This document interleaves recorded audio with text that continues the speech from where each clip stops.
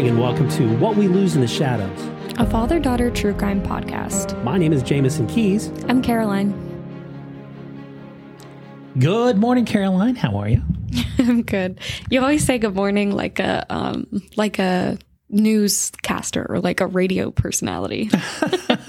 Well, I had a radio show back in college. Oh, yes, you did. Mm-hmm. So, that was yes. only a few years ago, too. Yeah, that was only a couple years back, right? Hey, did you hear about, there's a story about this young girl who is actually at a ballet class, and she gets the great idea that, my dad's office is not too far away. And so she tries to walk over to his office, and it's in a large city, and unfortunately, the little girl disappears. No, I haven't heard about that. That's because that's the subject matter in my new book, and the book is called what? The Vanishing Ballerina. That's right. And The Vanishing Ballerina is actually available.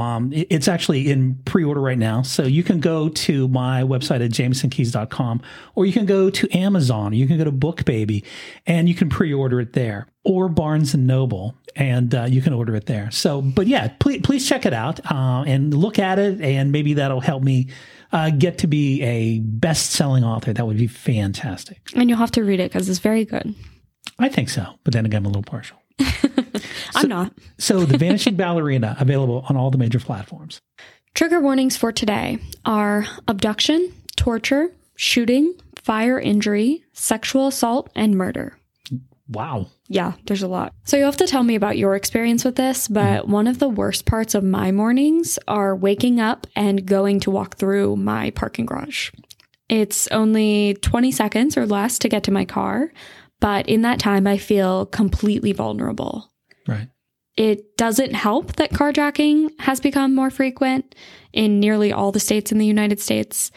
But that's not really what scares me. Getting taken is one of my worst fears and is probably a big reason why I'm so intrigued by true crime. I've talked to so many friends and acquaintances who share my fear of getting abducted to or from their car. Like every day, they're just thinking of that in the back of their heads, right. Typically women. And it's why women put keys in between their fingers or carry pepper spray or switchblades. Just hoping that we won't be attacked or abducted. Right. Unfortunately, it happens too often. And today I want to discuss two cases that take place in parking areas. My worst fear. Your worst fear? How do you feel about that? About parking areas? Yeah. Do you get a creep, like a chill? No, I think a lot of men, myself included, really don't think about it. Maybe out of stupidity or whatever, you tend to think, I'm not terribly vulnerable to that, right? That's crazy. Yeah, That's but so no, crazy. I really don't. Walking through a parking area and so on, I don't feel at all. It gives me the ick every single time. Yeah, every single time. Like to and from the car, going to work, coming home. Right. I'm like, oh my God. Talking to me at that point. Right? I know. Yeah. Which is good and bad, technically. Because good because you could hear something, but also bad because they see me as distracted. Right. It's crazy. So the first case I want to share with you today is one that scared me to my core when I heard it on another podcast. And since hearing it, it's been years, I've been ever vigilant in looking around my surroundings in parking lots or parking garages, day or night. In June of 2007, Kelsey Smith was a teenage girl living in Kansas City. She was in a new relationship with a boy, and they were about to celebrate their 6-month anniversary. She wanted to give him something special, so she went to her local Target to see what kind of gift she could pick up for him. She shopped around for a while, found something that she thought he would like, and she purchased it. And as she did, she called her mother, just letting her know that she was about to be on her way home, and to let her boyfriend know that she would be there soon if he showed up to pick her up before she got back. Her boyfriend did show up, and he waited with her parents. And they waited. And they waited.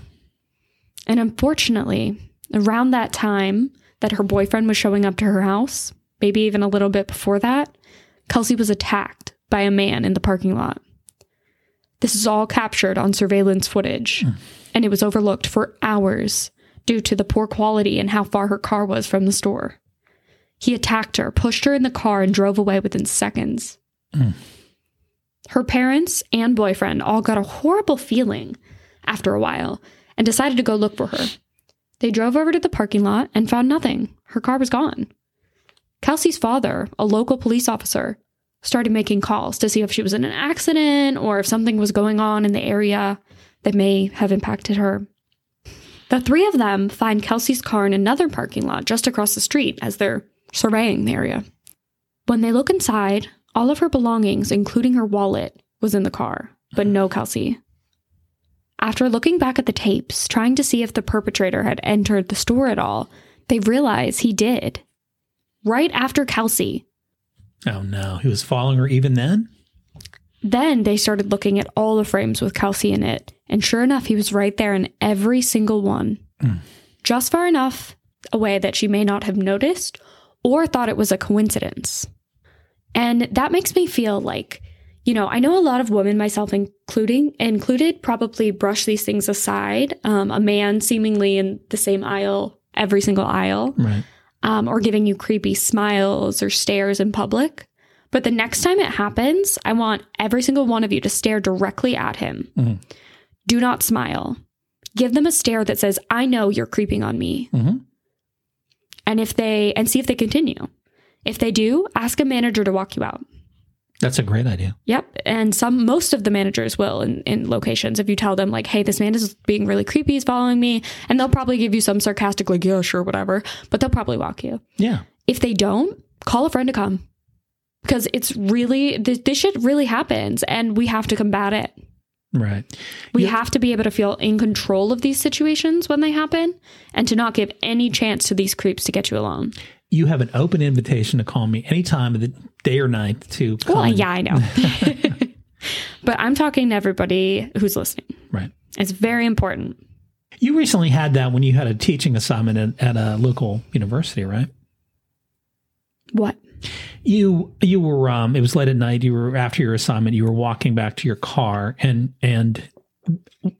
someone said, let me walk you to your car. I know. And it creeped me out because I didn't know him. But you did a smart thing. Do you remember what you did? Yeah, of course. What? It was me who did it.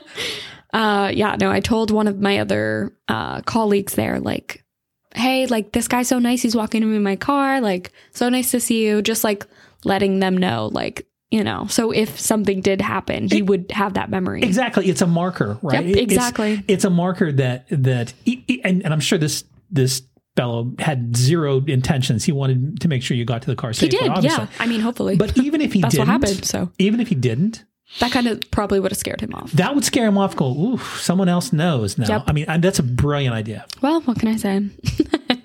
But yes, no, definitely do that too. If someone's around and you kind of know them, even if it feels silly to be like pointing out the obvious, do it because you never know when that may need to be brought up again. Yeah. And the staring at you is a great thing too. I remember I was coming out of your apartment one time in the big city. Of course. And my car was parked out front and it was late, right? And I was making my way to the car. And there was a young lady that was across the street and she had actual, not even headsets. She had the whole like a headphones. She had headphones on and she was just completely oblivious to this guy that was trailing her and kind of looking around it as he was trailing her. And as he got closer, he caught a glimpse of me. And I felt this urge to just stare directly at him and stare and not move and not say anything, but just kind of stare at him. Right.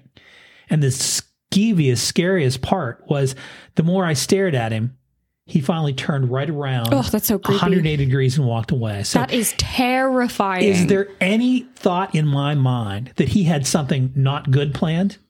There isn't. I just thought, oh my God, I don't want this to happen. Mm-hmm. Right. And the only thing I could do, I didn't want to run across the street or anything, but I did sit there and made him see me watching. So sometimes that's the only thing you can do. Yeah. And I think a lot of times like women are taught kind of to avert your eyes. Right. But in these situations, like you actually have to kind of like play into the weird, like dominant, whatever bullshit. Right. You know what I mean? Lock on. Yes. And you have to really just like stare hard and just let them know, like, I see you. Mm-hmm. Like you're not sneaking slick. up on me. Right. Yeah, exactly. And yeah, very important. So with all of this information, they take a somewhat clear photo of the perpetrator and spread it to the community. Tips flood their line. Over 2,000 tips come in that they sift through over the next hours and days. One woman sees the photo and recognizes the man as her neighbor. Oh, shit. Can you imagine the horror of having to turn in your neighbor for kidnapping a teenager? No. Oh, it's so creepy. But finally, they narrow it down to one man. That same man. Mm-hmm. Edwin Hall. The police bring him in, take his fingerprints, and compare them to the prints from her abandoned car. They question him. He claims never to have met her until they let him know they found his prints in her car. Oh, wow. After that, he cracks, and he starts telling a truly terrifying story that he chose her for no reason other than she was young and he liked her legs. Oh, God. He said that he decided that day he wanted to attack someone and kill them. And so he went to Target and he showed up just a few seconds before she did. And it was all a coincidence. It's terrifying. He followed her around Target, keeping his distance, but pretty close because they could see him in those frames. Right. And he was just tracking her like an animal. So scary. Then he attacked her when no one was around. And this was in broad daylight. Oh, wow. I'm This thinking was in late broad at night. daylight. No, this was at 7 and it was summer. This is in June. Wow. So it literally was light outside in a busy parking lot, but there was no one around. Like the parking lot was full of cars, but no one was like in the vicinity. Isn't that insane? It is insane. So scary. During this time, the family and police were trying to get Verizon to share Kelsey's phone data. Remember, this is 2007. So they could locate her and her next movements that happened after Target. After a few days, they succeeded and finally received the results. Within 45 minutes later, they found her body in a wooded area near Longview Lake, around 18 miles from where she had been abducted. 18 miles. She had been sexually assaulted, and her cause of death was asphyxia due to strangulation. The state took Hall to court. He pleaded guilty to avoid the death penalty, and he was sentenced to life in prison without parole. He's still in prison, thank God, at Hutchinson Correctional Facility in Kansas. Kelsey's parents were really upset that Verizon wouldn't hand over their daughter's last location to police during the investigation. Kelsey did die, before they even asked Verizon. But Verizon and other phone companies say that it's a breach of confidentiality on their end. That's why they don't want to do it. And it's two different perspectives that can cost police precious investigation times. Right. Kelsey's parents would have been able to know where their daughter's body was a few days earlier had Verizon cooperated with the authorities. So they set out to introduce bills across the United States that require mobile service providers to disclose the location information of a device that called 911 or was in possession of someone in an emergency situation. Many states have adopted this to become law, the Kelsey Smith Law. Oh, okay. That's great. The next one that I want to talk to you about is one that happened scarily recently. It was April 16th, 2023. A young woman named Mercedes Vega was walking out of her apartment building into the connected garage in Tempe, Arizona. It was a Sunday at 9 p.m., and the 22-year-old was going to meet up with some friends at a local Dave & Buster's. 2 or more people jumped out behind a car and snatched her. The ME, medical examiner, later describes what they believed is what happened to Mercedes as torture. She was shot, had blunt force trauma to her head, and bleach poured down her throat. Bleach poured down her throat? They were torturing her. Yeah. It's just, it's senseless. Like there was no, yeah.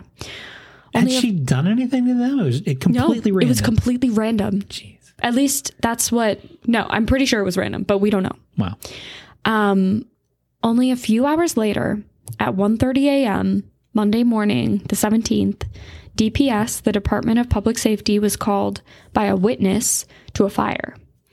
It was a car that was on fire and got the attention of some people who called emergency services. The car, which was not Mercedes' car, was on a highway road, Interstate 10, in a city called Tonopah, which is around an hour away from Tempe. That's where they found Mercedes' body, on the back seat. They realized later that she died from smoke inhalation. So she was alive for a horrible beating and set on fire. Oh my God. It was horrible. And I know. The beliefs, that's just awful yeah, too. I mean, it's disgusting. It's horrible. They literally tortured her. They found a few pieces of evidence in the car. Bleach, gloves, and lighter fluid, which makes this crime premeditated. For sure. The owner of the car is still a mystery. I guess the VIN number was illegible at that point after it had been on fire. Wow. Later, they found Mercedes' stolen car abandoned outside a restaurant in Tempe, which was an hour away from where her body was found, in the other car.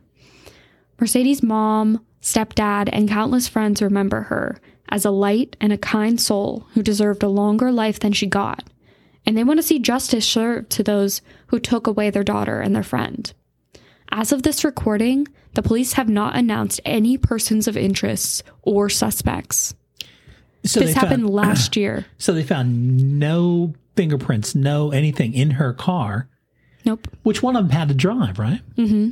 So, but they did have gloves in the other one. Yep. So they either were wearing gloves, or maybe the police don't have like a match to the fingerprint. Like maybe it's not in the system, like their database. Right. So they're waiting for a suspect. I don't know. Are they aware of any other cases with a similar modus operandi in terms of burning and bleaching and? They haven't released that information. Like it wasn't in any sources, so I don't think they are. Wow. Isn't that insane? Like what the fuck? Is.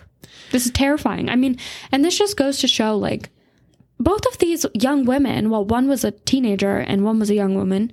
Both of these people were just trying to do like everyday things, like go to Target and go meet up with their friends at 9. It wasn't late. It was at 9. Right. It's crazy because like, you know, then people tell me like, oh, you're just so paranoid. You know, you're always like looking around, or like you're always like so worried about like these things. No one's coming for you. And it's like, that's not how it feels. You don't know that. Right. But that's also not how it feels, because like you see all of these stories and it's like when they're random. Right. You don't like, oh, it's so scary. Well, it's scary enough to know that carjackings in the United States are astronomically high. Yeah. Right? Mm-hmm. And in every city. In every city. And not too long ago, there was one closer to you. Yes, there was. So it's all around. So being completely unable to function and staying inside all the time is bad, right? Yeah, it's terrible for your mental health. Right. But the other end, to be so and completely unaware that things like this are out there is also bad. Yeah. So I think all of us, whether we feel like we're in, danger or not. I mean, like I said, I don't feel particularly vulnerable when I'm walking around because I don't think anyone's going to snatch me. But they could try to steal my car. And the statistics I've recently seen is a lot more of the car snatching victims are being shot. Yes. They don't really even want the car. And the age of the average kidnapper or the carjacker is 15. It's insane. So they're getting younger and more violent. I just don't understand the whole thing. So, it's up to all of us to remain vigilant, not only just for our own personal protection, but for each other around us. We should be really aware of the surroundings. I totally agree. And if something looks funky, or you see something like that guy that was following that girl, do something. Yeah. I'm not saying that you have to stand up and, try to fight this person, but maybe all it is for him or her or whoever to be aware that I see you. So maybe that's something we can all do to, and you're not wrong to be. No, I don't think you're being paranoid, I mean, paranoia often comes like with reason. Sure. You know what I mean? Right. But the other thing in that situation is going straight to the person and being like, hey, like, I'm pretty sure this man is following you. Right. And then you both look at the man. Right. Like that I don't think they would do anything with that. Or alternatively, pull out your phone and record them. Sure. People say, oh, like I didn't give my consent to be recorded. If you're in a public space, you're allowed to record anyone. Right. Pull out your phone and record them, and then go up to the person and be like, hey, I think this guy's following you on the video. They were trying to come up with some sort of a thing for your phone, like an app that would, if you press a button or if the phone was dropped dramatically or damaged in such a way, kind of like a shock thing on your watch, that it would sound a siren and take pictures of everything around you. I thought that was your friend's thing. Well, I heard that, but I've never seen it, I've never seen it used anywhere. I've never seen it. If there is such a thing out there and it is functional, my God, I understand people would want to make a lot of money off of that, but that's something that make available to every woman in the United States. Literally, or everywhere. Just any woman everywhere. Right. Yeah. Because that does so many things. If there's a siren, if there's a photographic component of it, and if it dials like the police or dials someone close to you, I think that would be like the invention of the decade. Definitely. Maybe the century. Maybe. Like, honestly. But another thing that I do that is perhaps more creepy to some, but if I think that someone's like staring at me and I'm alone in public, I will literally snap a picture of them and send it to someone and be like, hey, this guy I think is actually like staring at me. And sometimes the person's like looking at me like I'm crazy, and I'm like, you made me uncomfortable. Right. And I do not care. I have no shame. I'm like, no, because if something happens, then that friend is going to be like, actually, she sent me this picture with this guy. Right. You know what I mean? Like, I mean, honestly, sometimes it feels weird, but don't second guess yourself. If you think that someone's being creepy, take steps necessary to, make yourself feel more comfortable. Listen, and it may be completely innocent, but I'd rather, I'd rather be embarrassed and say, look, I'm really sorry. Or just don't. Than to not. And, right. Yeah. And if a guy comes up to you all angry, just be like, sorry. Walk away. You don't owe anyone like an intense explanation, right. Really. Like, you're trying to protect yourself. Sure. End of story. Absolutely. And you're not going to see that person again. So, you know what I mean? Like, at least not. Most likely. Right. Anyways. So those with information about Mercedes' case can share anonymously for a cash reward by calling 480-WITNESS or 480-TESTIGO for Spanish. She was Mercedes. Was she sexually assaulted? No. They're not sure. Yeah. Or they haven't released it. So, but the kind of the markers there were, they poured bleach down her throat. They burned her. And what else did they do? I mean, they shot her. They shot her. They poured bleach down her throat, and then they burned her alive. Blunt force trauma to the head. Yeah. So. And she was just snatched out of her own apartment garage. Wow. It's terrifying. In Tempe, Arizona. Right.